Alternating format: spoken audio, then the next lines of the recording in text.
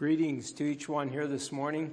It's a real blessing to see all of you here, especially all of you travelers that have been many miles and through many hardships and anxious moments. And here we are. God brought us all safely home again, I guess. We're all here, aren't we?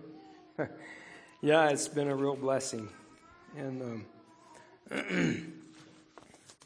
it's a blessing to go to Haiti and places like that, and it's a blessing to be stretched, and it's a blessing to see God answer prayers, and it's just a really amazing thing. May it never become commonplace to us, and when we get into tough situations, we turn to our God, and our God delivers. Amen. It's just so exciting.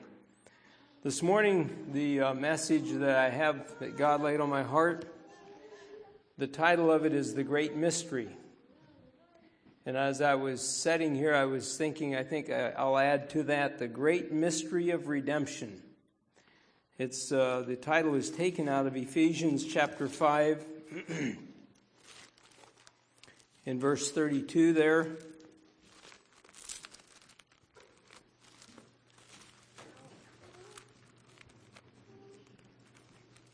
Where Paul is talking about he's talking about marriage, and then he says, but it is a great mystery, but I speak concerning Christ and the church. And I think this morning, as we think about that, it does us good. It does us good to go back and ponder those things again and again. The mystery of redemption, of what we have been redeemed from, and how we have been redeemed, and I would just like to go back through that and just renew in our minds the blessing of redemption. I'm going to be spending most of the morning here in the book of Ephesians, chapter 1, 2, and 3. And as we study the book of Ephesians, we realize that those first three chapters are primarily to establish in our hearts our position in Christ and what God has done for us and what that means for us. And as we go through the first three chapters of Ephesians, and then we get into chapters 4, 5, and 6, and we say, okay, now this is how we live because of this. And two, the other thing is that just stood out to me as I went through this and I studied this again, and I realized that Paul spent quite a few years in Ephesus and as the church was being established there, and Paul was there. He was there, and he taught them, and he walked with them, and he instructed them. And then later, when John was on the Isle of Patmos, and he was writing to the churches, and he wrote to the church at Ephesus, and he said, you have a lot of things going for you, and you do this, and I appreciate that, and you hate the Nicolaitans, and just on and on. But he said, there's one thing that you're missing, and you're going to have to change, and that is that you have left your first love. And so here we study the book of Ephesians. This is the letters that Paul wrote to the church at at Ephesus there. But they forgot. And that's one of the reasons I think that God would have us to re-evaluate these things and periodically go over them again. Although we know the story of redemption. We know it like the back of our hand, and I feel like almost like I'm preaching to the choir, because these things that Paul is writing to the Ephesians here, that we know them as good as they do. But there was a danger that they left their first love when years later. And he said, unless you change, we will have to, you will cease to exist to be a church, basically.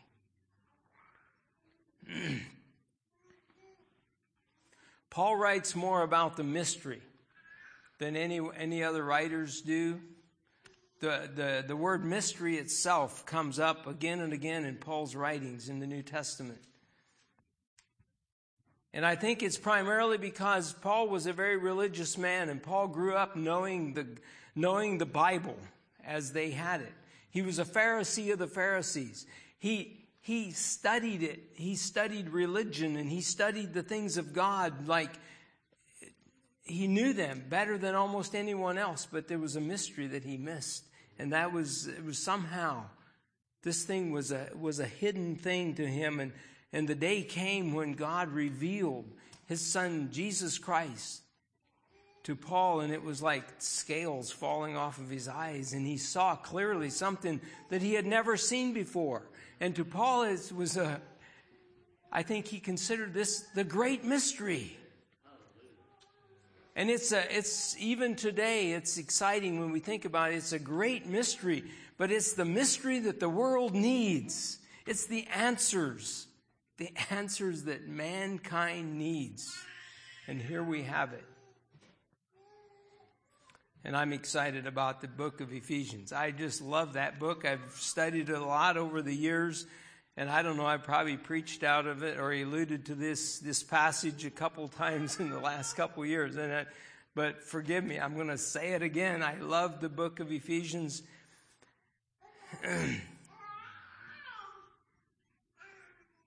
Let's start here in chapter 1, verse 3. It says, "Blessed be the God and Father of our Lord Jesus Christ, who hath blessed us with all spiritual blessings in heavenly places in Christ, according as he hath chosen us in him before the foundation of the world, that we should be holy, without blame, before him in love, having predestined us unto the adoption of children by Jesus Christ to himself, according to the good pleasure of his will, to the praise of the glory of his grace, wherein he hath made us accepted in the beloved, in whom we have redemption through his blood, the forgiveness of sin, according to the riches of his grace. In whom we have redemption through his blood, the forgiveness of sin, according to the riches of his grace." And this is something I think that just thrilled the heart of Paul through and through when he thought about this. And he thought back of all of the years of his training and teaching, and all of the years of his being a Pharisee and being a Jew, and having to go make sacrifices every year, and just the rituals that they went through. And all of a sudden, here he's come upon this. The redemption, our redemption, is through the blood of Jesus. Not through the blood of bulls and goats, but through the blood of Jesus, the perfect sacrifice, the true Son of God that came down from heaven, that took away the sin of the world. Having made known unto us the mystery of his will, according to his good pleasure, which he hath purposed in himself. And I think that I can just see Paul almost shaking when he's writing this. The mystery of God's will.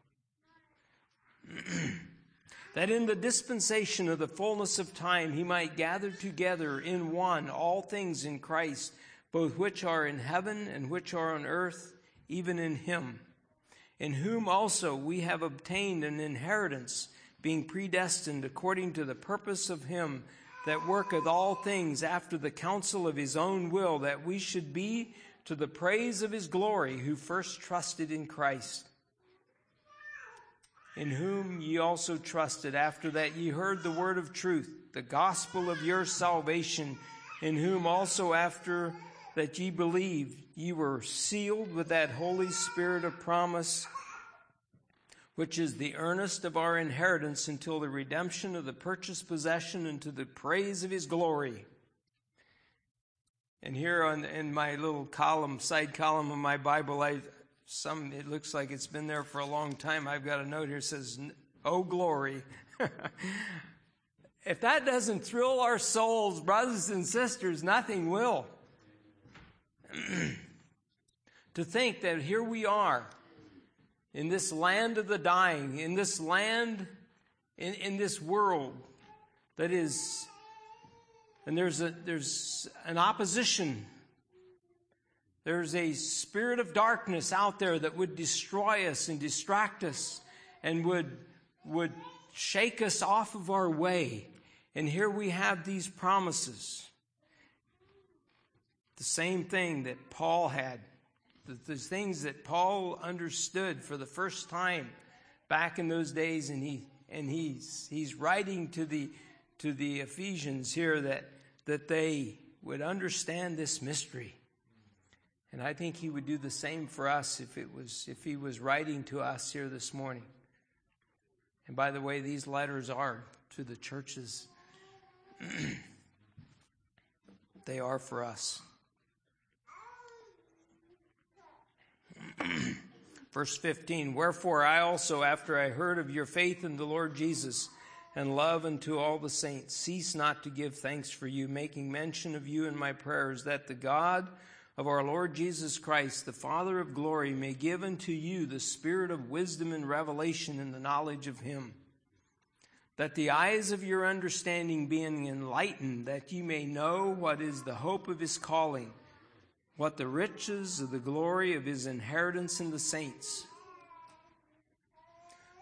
It's a lot of big words in there, but I think we understand that. Paul is pleading with God that somehow he would open our eyes, that we could see this great mystery, and that it would never grow old, and that we would never forget what we have been delivered from, and how that we were delivered, and this mystery of redemption, that somehow we can be changed from the inside out, and we can become new creatures in Christ.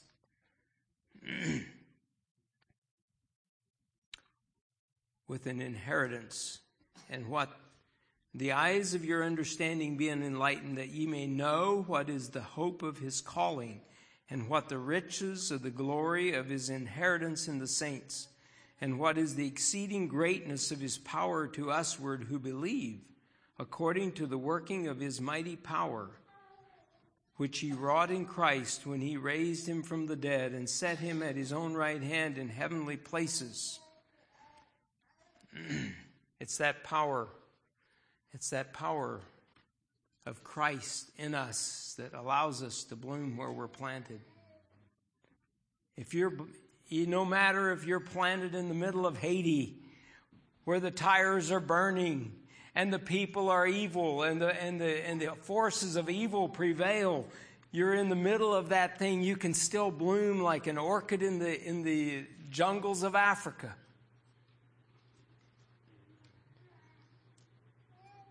Because of this power which he wrought in Christ when he raised him from the dead and set him at his own right hand in the heavenly places.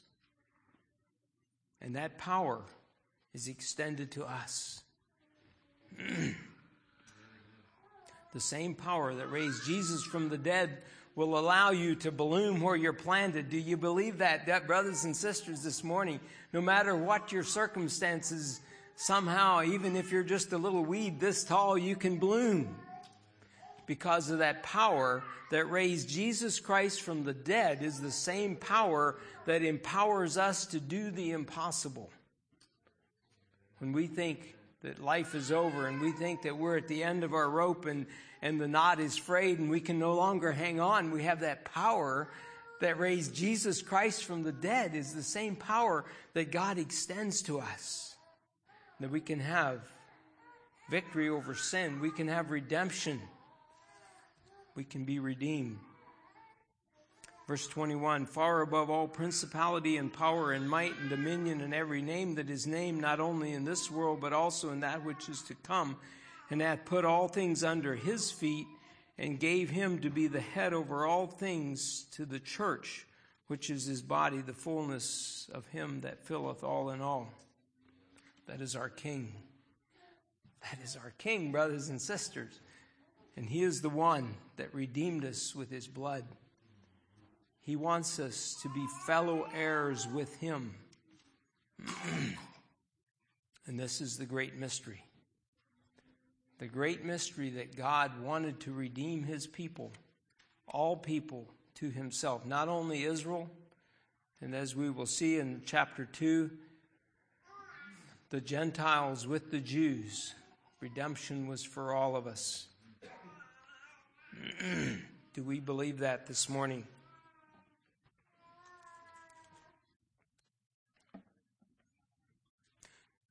It's exciting when you get down on your knees and you're born again and you feel the weight of sin roll off of your shoulders and you feel like you're walking on air and it's so new and it's exciting and you're so free, but we have a tendency to forget. And I guess my burden here this morning is that I would like to renew that in our hearts and our minds, that redemption is, even though it's a great mystery, it has been revealed to God's people through Jesus Christ. We have that. We have the cure that the human race needs. We have the cure in our hand. And what are we doing with it? Like Brother Darold shared this morning, a city that is set on a hill cannot be hid.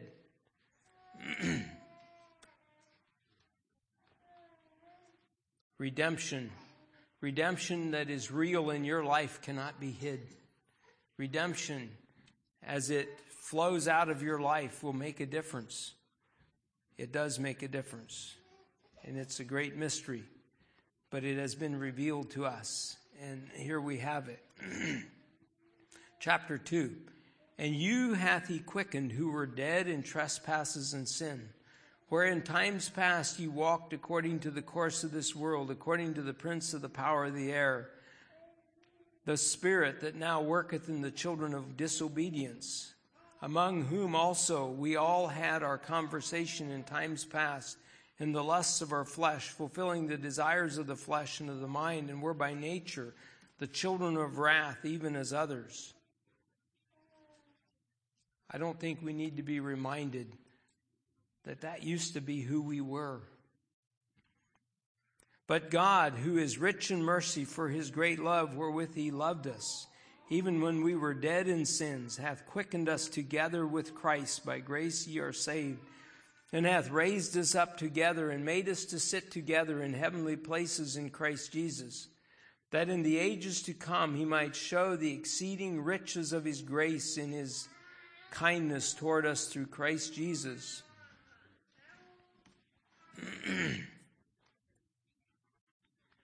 Such a wonderful message for God's people.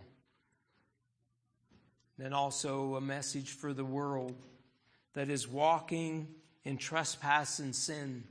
There is redemption. There is redemption there that you can change. You can no longer, you do not have to any longer be the children of wrath, even as others. You can be made new. We know that's what Haiti needs. We know that's what Wellman, Iowa needs. We know that's what Riverside needs. We know that's the needs of the world around us. And for the most part, a lot of people, this is still a mystery. They don't understand how this can be, that someone can die 2,000 years ago and it makes a difference for you today. It just doesn't make sense to the guy that is steeped in sin and going his own way. Somehow we have to convince them. We have to show them. We have to portray this with our own lives and our own message that redemption is for them, just like it is for us. And sometimes I think we allow this to become so commonplace in our own life, and we're no longer excited about it. And so it's just kind of something like, oh well. I don't think that old man that hangs out down at Bender's Bar and Grill down here in town, I don't think he would understand. I don't think he ever wants to change. All he wants to do is go in there and smoke and play pool and drink with his buddies. Maybe not. Maybe he never was around someone that really understood the mystery of redemption. And somehow maybe that just totally eluded him. He's probably heard it preached in church many years ago, but somehow that eluded him, and maybe he needs to be reminded again that redemption is real and it can make him a new man. Not of works, lest any man should boast, for we are his workmanship, created in Christ Jesus unto good works, which God hath before ordained that we should walk in them. Wherefore remember that ye being in times past Gentiles in the flesh, who are called uncircumcision by that which is called the circumcision in the flesh made by hands, that at that time you were without Christ, being aliens from the commonwealth of Israel and strangers from the covenant of promise, having no hope and without God in the world. But now in Christ Jesus, ye who sometimes were far off are made nigh by the blood of Christ. For he is our peace, who hath made both one, and hath broken down the middle wall of partition between us, having abolished in his flesh the enmity, even the law of commandments contained in ordinances, for to make in himself one new man, so making peace. And I don't completely understand all this, but I'd like to make a little bit of an application. I think sometimes we have built this wall of partition between the church and the world. And we have this faint idea, or we have this in the back of our mind, we have this conscious idea that we have it and understand it, and they don't have it and will never understand it. And it's kind of like the Jew and the Gentile. The Gentile was born a Gentile and would always be a Gentile. And the Jew was born a Jew and he would always be a Jew. And there was a wall of partition between that it was hard for the Jew to become a Gentile, and it was hard for a Gentile to become a Jew. And I think we almost see that same wall between the church and the world again today. And somehow I think the church needs to understand that redemption is for the world.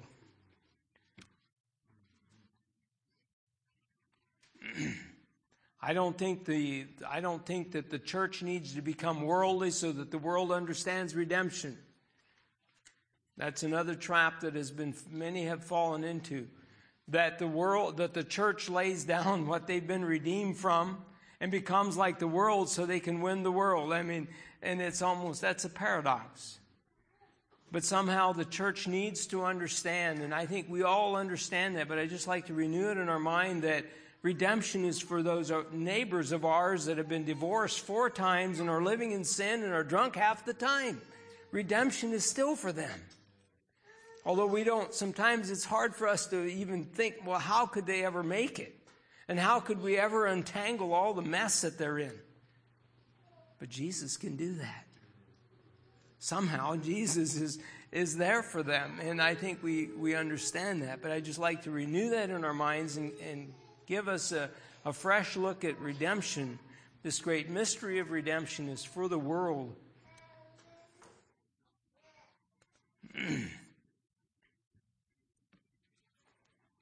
Sometimes we have this idea that, well, I know that I've thought this, even with those in Haiti. You know, they serve the voodoo gods, and they're a part of the devil and his system, and they'll never change, and they deserve to go to hell. Well, do they really? They're created in God's image. They were made by the hand of the Creator God. They could be his children.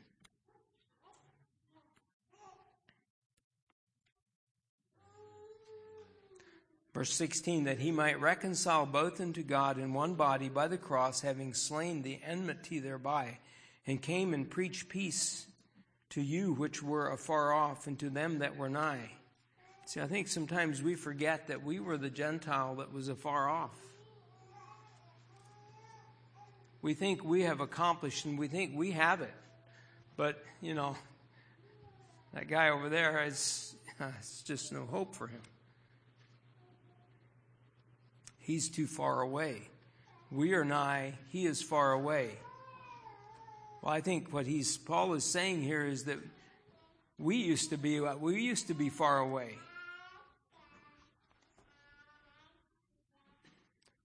For through him we both have access by one Spirit into the Father. Now therefore we are no more strangers and foreigners, but fellow citizens with the saints and of the household of God, and we are built upon the foundation of the apostles and prophets, Jesus Christ himself being the chief cornerstone, in whom all the building fitly framed together groweth into a holy temple in the Lord, in whom ye also are builded together for a habitation of God through the Spirit. It's a beautiful message. May it never grow old to us. Chapter 3, verse 1. For this cause I, Paul, the prisoner of Jesus Christ for you Gentiles.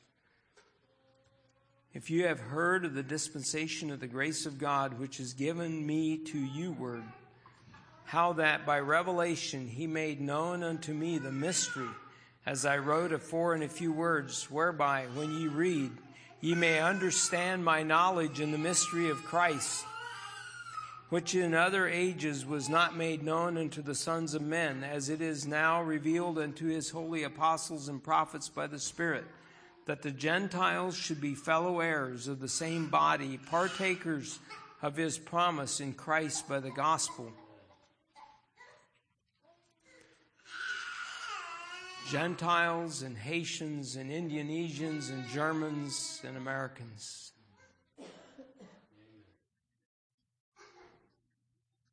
That verse 7, wherefore, whereof I was made a minister according to the gift of the grace of God given unto me by the effectual working of his power, unto me, who am less than the least of all saints, in this grace is this grace given, that I should preach among the Gentiles the unsearchable riches of Christ, and to make all men see what is the fellowship of the mystery,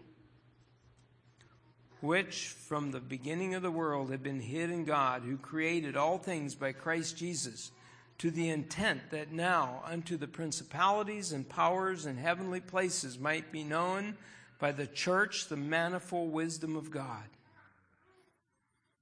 according to the eternal purpose which he purposed in Christ Jesus our Lord, in whom we have boldness and access with confidence by the faith of him.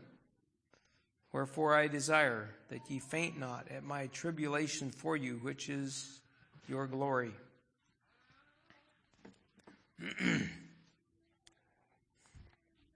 I think it would be good as we think about periodically, as we think about going out and reaching out to those around us, that we would go through this and just read this again and again.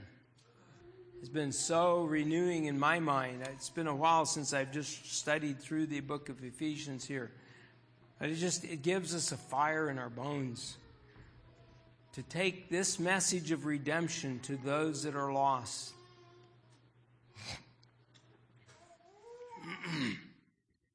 And just, again, to ponder the fact that we, at one time, were Gentiles. Before we were born again, we were no more lost, no less lost than the alcoholic that inhabits the bars, that drinks his life away, that is wasting his life just on himself. We were as lost as that person before we were born again.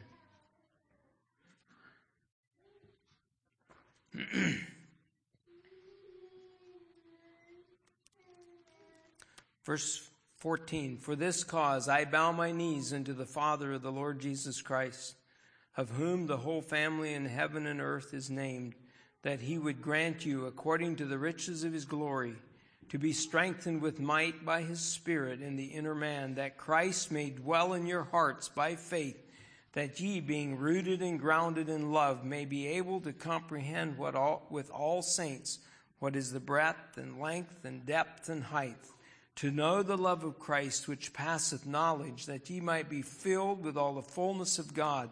Now unto him that is able to do exceedingly abundantly above all that we ask or think, according to the power that he worketh in us, unto him be glory in the church by Christ Jesus throughout all ages, world without end. Amen. It's hard for anyone. It's hard for anyone to sell what you're not interested in. It's hard for a salesman to sell what he's not excited about. It's just like you, Brother Vernon. Could you sell Nemo Feeds if you fed Purina to your own animals? And you were convinced in your mind that Mormons or whatever is a better buy, and you fed it to your own animals, but when you hit the road and went to see your customers, you would push another product. How excited would you be to push that product if you knew in your mind that the better deal was what you're doing at home? You'd be a total failure at selling that product if you're not convinced. And I think that's what Paul is saying here. And he's saying, he is praying for those of Ephesus here, that God would grant you, according to the riches of his glory, to be strengthened with might by the Spirit in the inner man, that Christ may dwell in your hearts by faith. And it is as God reveals himself to us, and this knowledge comes upon us, is what gives us the fire and the drive and the ability to convince others that what we have is of God. If it's just something that you read about, something that you heard about, something that didn't really do much for you, if you haven't really experienced that life-changing power of redemption in your own life, it's hard for you to give it to anyone else. And I think that's why that sometimes we need to just go through this and say, yes, amen. Sometimes I think we need to be like the little children were in the children's class. If you're saved and you know it, say amen.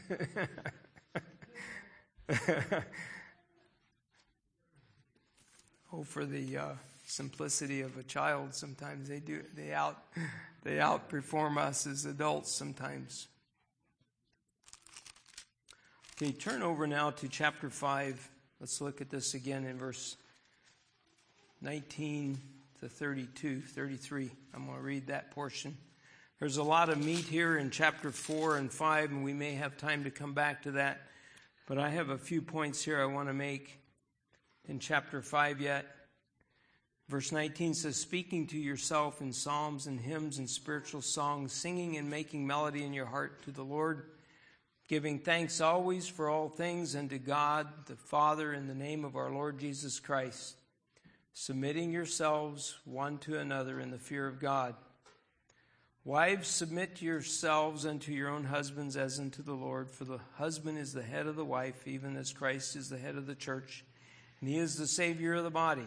Therefore, as the church is subject unto Christ, so let the wives be to their own husbands in everything. Husbands, love your wives, even as Christ also loved the church and gave himself for it, that he might sanctify and cleanse it with the washing of water by the word, that he might present it to himself a glorious church, not having spot or wrinkle or any such thing, but that it should be holy and without blemish. So ought men to love their wives as their own bodies. He that loveth his wife loveth himself.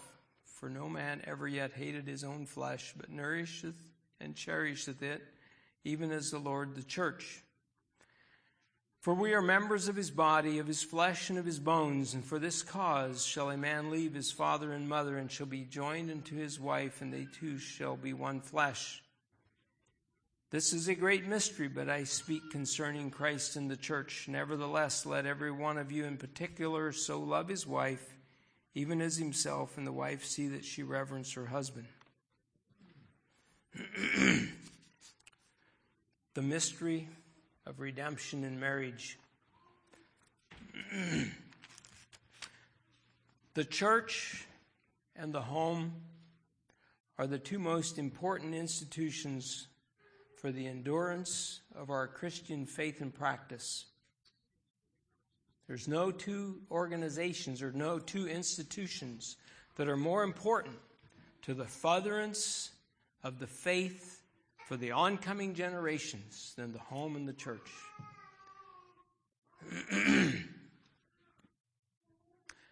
And they are under attack by the rulers of darkness of this world. As it says there in Ephesians chapter 6, it says, we wrestle not against flesh and blood, but against principalities, against powers, against rulers of the darkness of this world, against spiritual wickedness in high places. And these two institutions are so under attack in the world around us and all around us, and even here in Wellman, Iowa. The devil would destroy the church, and the devil would destroy the home. But redemption saves the day.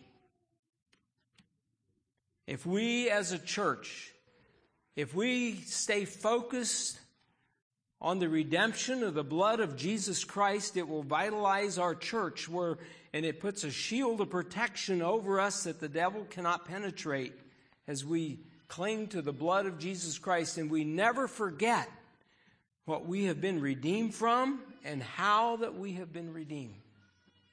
Is that true or is that false? If we maintain a conscious understanding of the blood of Jesus Christ or of redemption, it keeps us from sin. It helps us win others to our cause, and it helps us to understand where we came from and where we are today. It's as we forget those things, as we slack off, as we kind of forget our first love to Christ Jesus and the blood that was shed and the sacrifice that was made and the redemption that He gave to us. As we forget those things is when we fall into sin. And as the enemy can attack so much easier when we do not have a conscious awareness of the blood of Jesus Christ and the redemption.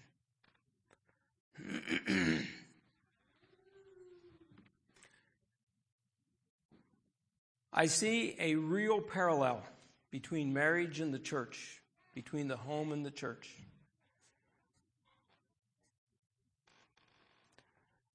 It's such a beautiful picture of connection between Christ and the church, Christ and His bride, the same as the husband and the wife in the home.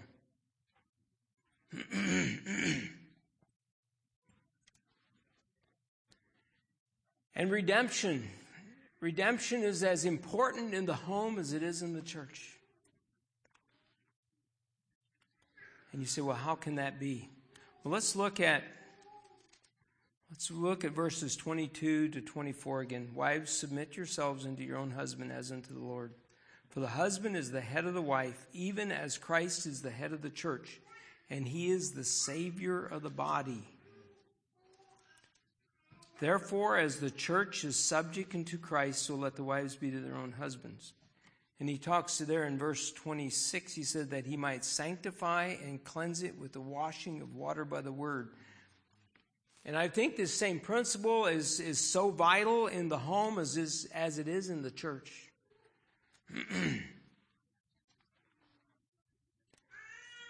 And I think, and he goes on here, and he talks about the husbands loving the wife. And love is such an important factor. And love is so of an essence in the home.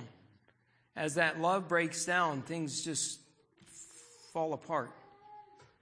I heard a preacher say one time, I heard a message, and he said, the fastest way to destroy your children is to let a division come between husband and wife. It's the fastest way to mess up your children for life is for mom and dad to just go their separate ways or just be divided. Is the fastest way in the world to destroy your children.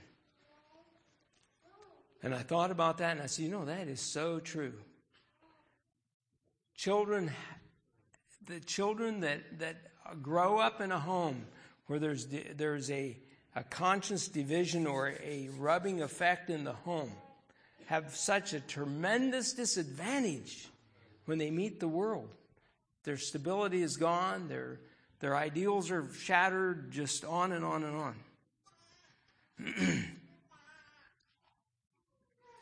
And this thing of the husband in the home as the redeemer. I heard a brother preach one time there in Tennessee. When we were there in the Mennonite church in Deer Lodge. Ed Silman, and he said, if you've been married more than 5 years and you still struggle with what your wife deals with, it's your fault. He said, it's your responsibility to wash her and to sanctify her and to cleanse her with the water of the Word. And he said he's appalled at how many people go through their married life, and there's a I just can't stand what she does, but he'll never say a word to her. He'll never sit down and talk it out and say, this is not, could we do something about this? The redemptive heart will sit down and say, I see you're struggling with this. What can we do about it? And the selfish heart says, I can't believe you did that. There you go again. I just can't believe you're like that. We've been married for 20 years and I still can't believe you're like that. You see the difference of the Redeemer? I think we should teach our young men, if they want to step up to the role of being a father and a husband, they need to know how to be a redeemer. It is the father and the husband's responsibility to redeem the marriage, to redeem the atmosphere, to redeem the home, redeem it from poverty, redeem it from strife, redeem it from ill will and ill wind and all of those things that want to come in. It's Dad's responsibility to be the redeemer. Just like Christ came and redeemed the church for himself, and He wants to sanctify and cleanse it with the water of the Word. And you know what, brothers and sisters? I wish that I would have seen this truth 35 years ago when I got married.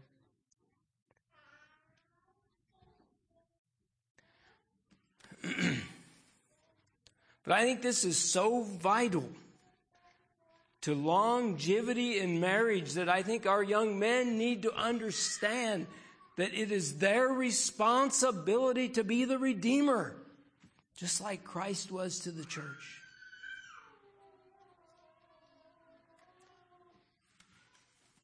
I think sometimes we allow the world to teach our young people about marriage and love and all of those things and roses and glamorous honeymoons and all of that. I think we allow the world to teach our young men and our young sisters more than what we as a church sometimes. I think we should be a little more proactive in guiding and directing. And I'm not saying we're not. I mean, I know we are, but somehow in our day and time, it used to be very, very rare that you hear of a godly marriage in the church that has been going forward for 20 years and then for it to just kind of go their separate ways.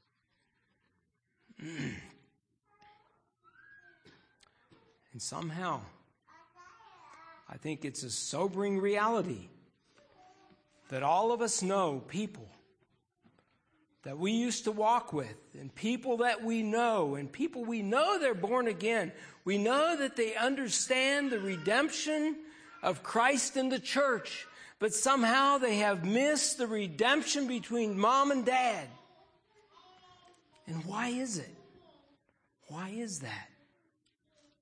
Could it be a key element, a key factor that they weren't clearly instructed of the position of the Redeemer in the home?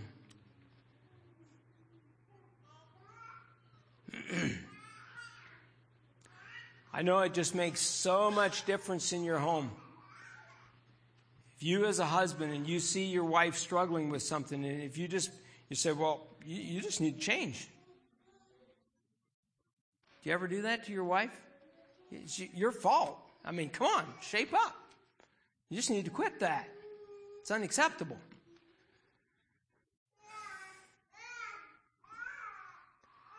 What if it was your job to love her to perfection, to cleanse her with the washing of the water by the word? What if you were to apply the principle that Christ came and he gave his very life and he purchased the church to make the church what it needs to be? You see the difference? There's probably not a clearer illustration of that than an Old Testament prophet called Hosea. And Israel had fallen to a very deplorable state. Israel at that time was very prosperous, and they were a prosperous people. But they were falling into Baal worship, into idol worship, and all of those things. And God came to Hosea, and he said, I want you to take a wife of the... in other words, take a wife of whoredoms, it says. A loose woman to his wife. And I could never understand that. Why that God would tell a godly prophet to go marry a wicked woman. There's not that much in the book of Hosea. There's some it alludes to some of these principles. You read more of this in the history books and if you study history. But Hosea marries Gomer, this lady, and they have 2 or 3 children. They have 2 boys and a girl. And the Bible says, what they named them and all of that. God told them what to name these children because of what's going to come with Israel. But Gomer was an unfaithful wife. And according to history, Gomer left Hosea and she went out and married a rich, prosperous king or whatever he was. I'm not sure, but he had lots of money. And he gave her things that Hosea could not give Gomer because he was a poor man. He was a prophet. He was preaching righteousness, and Israel hated him. And so his occupation, I'm not sure what it was. I don't remember how the story went, but he didn't make a lot of money because he spent a lot of time preaching and trying to warn Israel of their unfaithful ways. And this was always thrown back in his face that his own wife is the most unfaithful of us all. Come on, preach to your own wife, man. And poor Hosea kept preaching the gospel, and his wife left him, and she married this other person. And she just went on for a long time. And one day Hosea was in the market, and there was a slave auction going on. And they had this woman slave that they were trying to sell, and she was all beaten and bloody. And he looks at her and he recognizes this is his wife, Gomer. And they were asking that they were trying to get a homer and a half of barley for this poor wretched slave that was beaten to an inch of her life. And Hosea raises his hand and he said, I'll give 15 pieces of silver and a homer and a half of barley. And they said, sold. And he gathered her up. He had to carry her home. And he nursed her back to health again. And the Bible says that it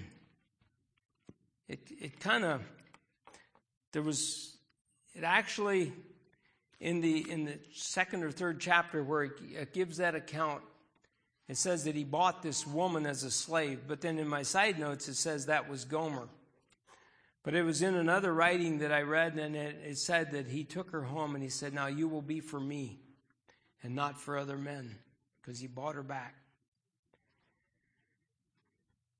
But it was through that Hosea's eyes were opened up, that this is the love that God has for Israel. And it was after Gomer was unfaithful and was gone for a while and was a slave, and he bought her back, that Hosea fully understood the redemption plan for Israel. And as we look at that account, I think it also opens up our eyes that this is the complete redemption plan that God would have for husbands for their wives. If your wife, let me just ask you, brothers and sisters, if one of your partners would to leave and to do what Gomer did to Hosea, would you buy her back or him back from the slave auction and pay many times more than what the asking price was, or even the going price for a slave in that day? He put 15 pieces of silver on top of the asking price for this slave. I don't know what 15 pieces of silver equates to today, but it was a lot of money in those days.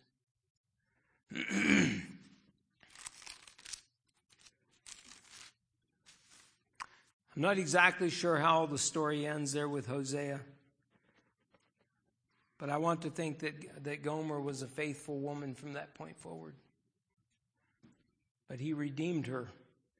He redeemed her from slavery, redeemed her from everything else. Could I do that for my wife? Could you do that for your wife? Think about that as the husband and wife situation, that he might sanctify and cleanse it, the washing of water by the word, that he might present it to himself a glorious church, not having spot or wrinkle or any such thing, that it should be holy and without blemish. Or we could say that he might present it to himself a glorious bride, a glorious wife. So ought men to love their wives as their own bodies. He that loveth his wife loveth himself. For no man ever yet hated his own flesh, but nourisheth and cherisheth it, even as the Lord the church.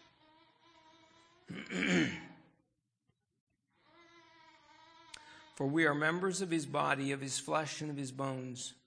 For this cause shall a man leave his father and mother, and shall be joined unto his wife, and they two shall be one flesh, one mind, one heart, one spirit.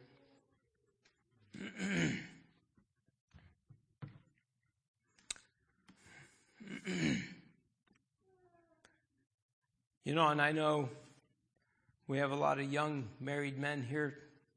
I'm speaking primarily to you, young brothers. And you say, well, you know, I don't need to redeem my wife. There's nothing wrong with her. She's perfect in every way. I know she is. But she's also human. And one day you will be tempted to see the faults that you cannot even see if she had them at this point. One day you may see something in your dear young bride that you've never noticed before, and it just really gets under your skin. Let me put it out to you. It's your responsibility. If it's going to bother you, then it's your responsibility to sanctify her and cleanse her and wash her with the water of the word. And if you can't wash her with the water of the word, then maybe you need to just overlook that fault and keep on going. But it's your responsibility as the Redeemer. As Christ was the Redeemer for the church, I think it's our husband's responsibilities to be the Redeemer of our home. And not that minimizes the responsibilities for a wife to walk in godliness and to walk in love and respect and honor to her husband. All of that. But my wife has said many times it would be easy. It's easy. It's easy to follow you if you're in your place. It's easy. And it's the days when I stepped out of my place and I've stepped out of my role as a redeemer, and I stepped out of my role as a godly husband and I became a selfish person, or I became a self-centered person, or someone that had my focus so totally on something else that I forgot my wife, is then's the days that she had to struggle with things. And she would over and over, she's told me, she said, it's easy. If you're walking with God and if you're in your place, it's easy.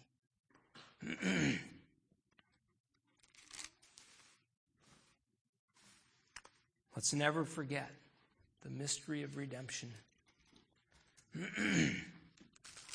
Chapter 6, verse 10. I'm going to close with this. Finally, my brethren, be strong in the Lord and the power of his might. Put on the whole armor of God, that ye may be able to stand against the wiles of the devil. For we wrestle not against flesh and blood, but against principalities, against powers, against the rulers of the darkness of this world, against spiritual wickedness in high places. Brothers and sisters, let us never forget, it's the devil that is out to destroy us. It's the rulers of darkness that are against us. It's not our brothers and sisters. It's the rulers of darkness. Against spiritual wickedness in high places, or places of authority. Wherefore, take unto you the whole armor of God, that ye may be able to withstand in the evil day, having done all to stand. Stand therefore, having your loins girt about with truth, having on the breastplate of righteousness, and your feet shod with the preparation of the gospel of peace. Above all, taking the shield of faith, wherewith ye shall be able to quench all the fiery darts of the wicked, and take the helmet of salvation and the sword of the Spirit, which is the word of God, praying always with all prayer and supplication in the Spirit, watching thereunto with all perseverance and supplication for all saints.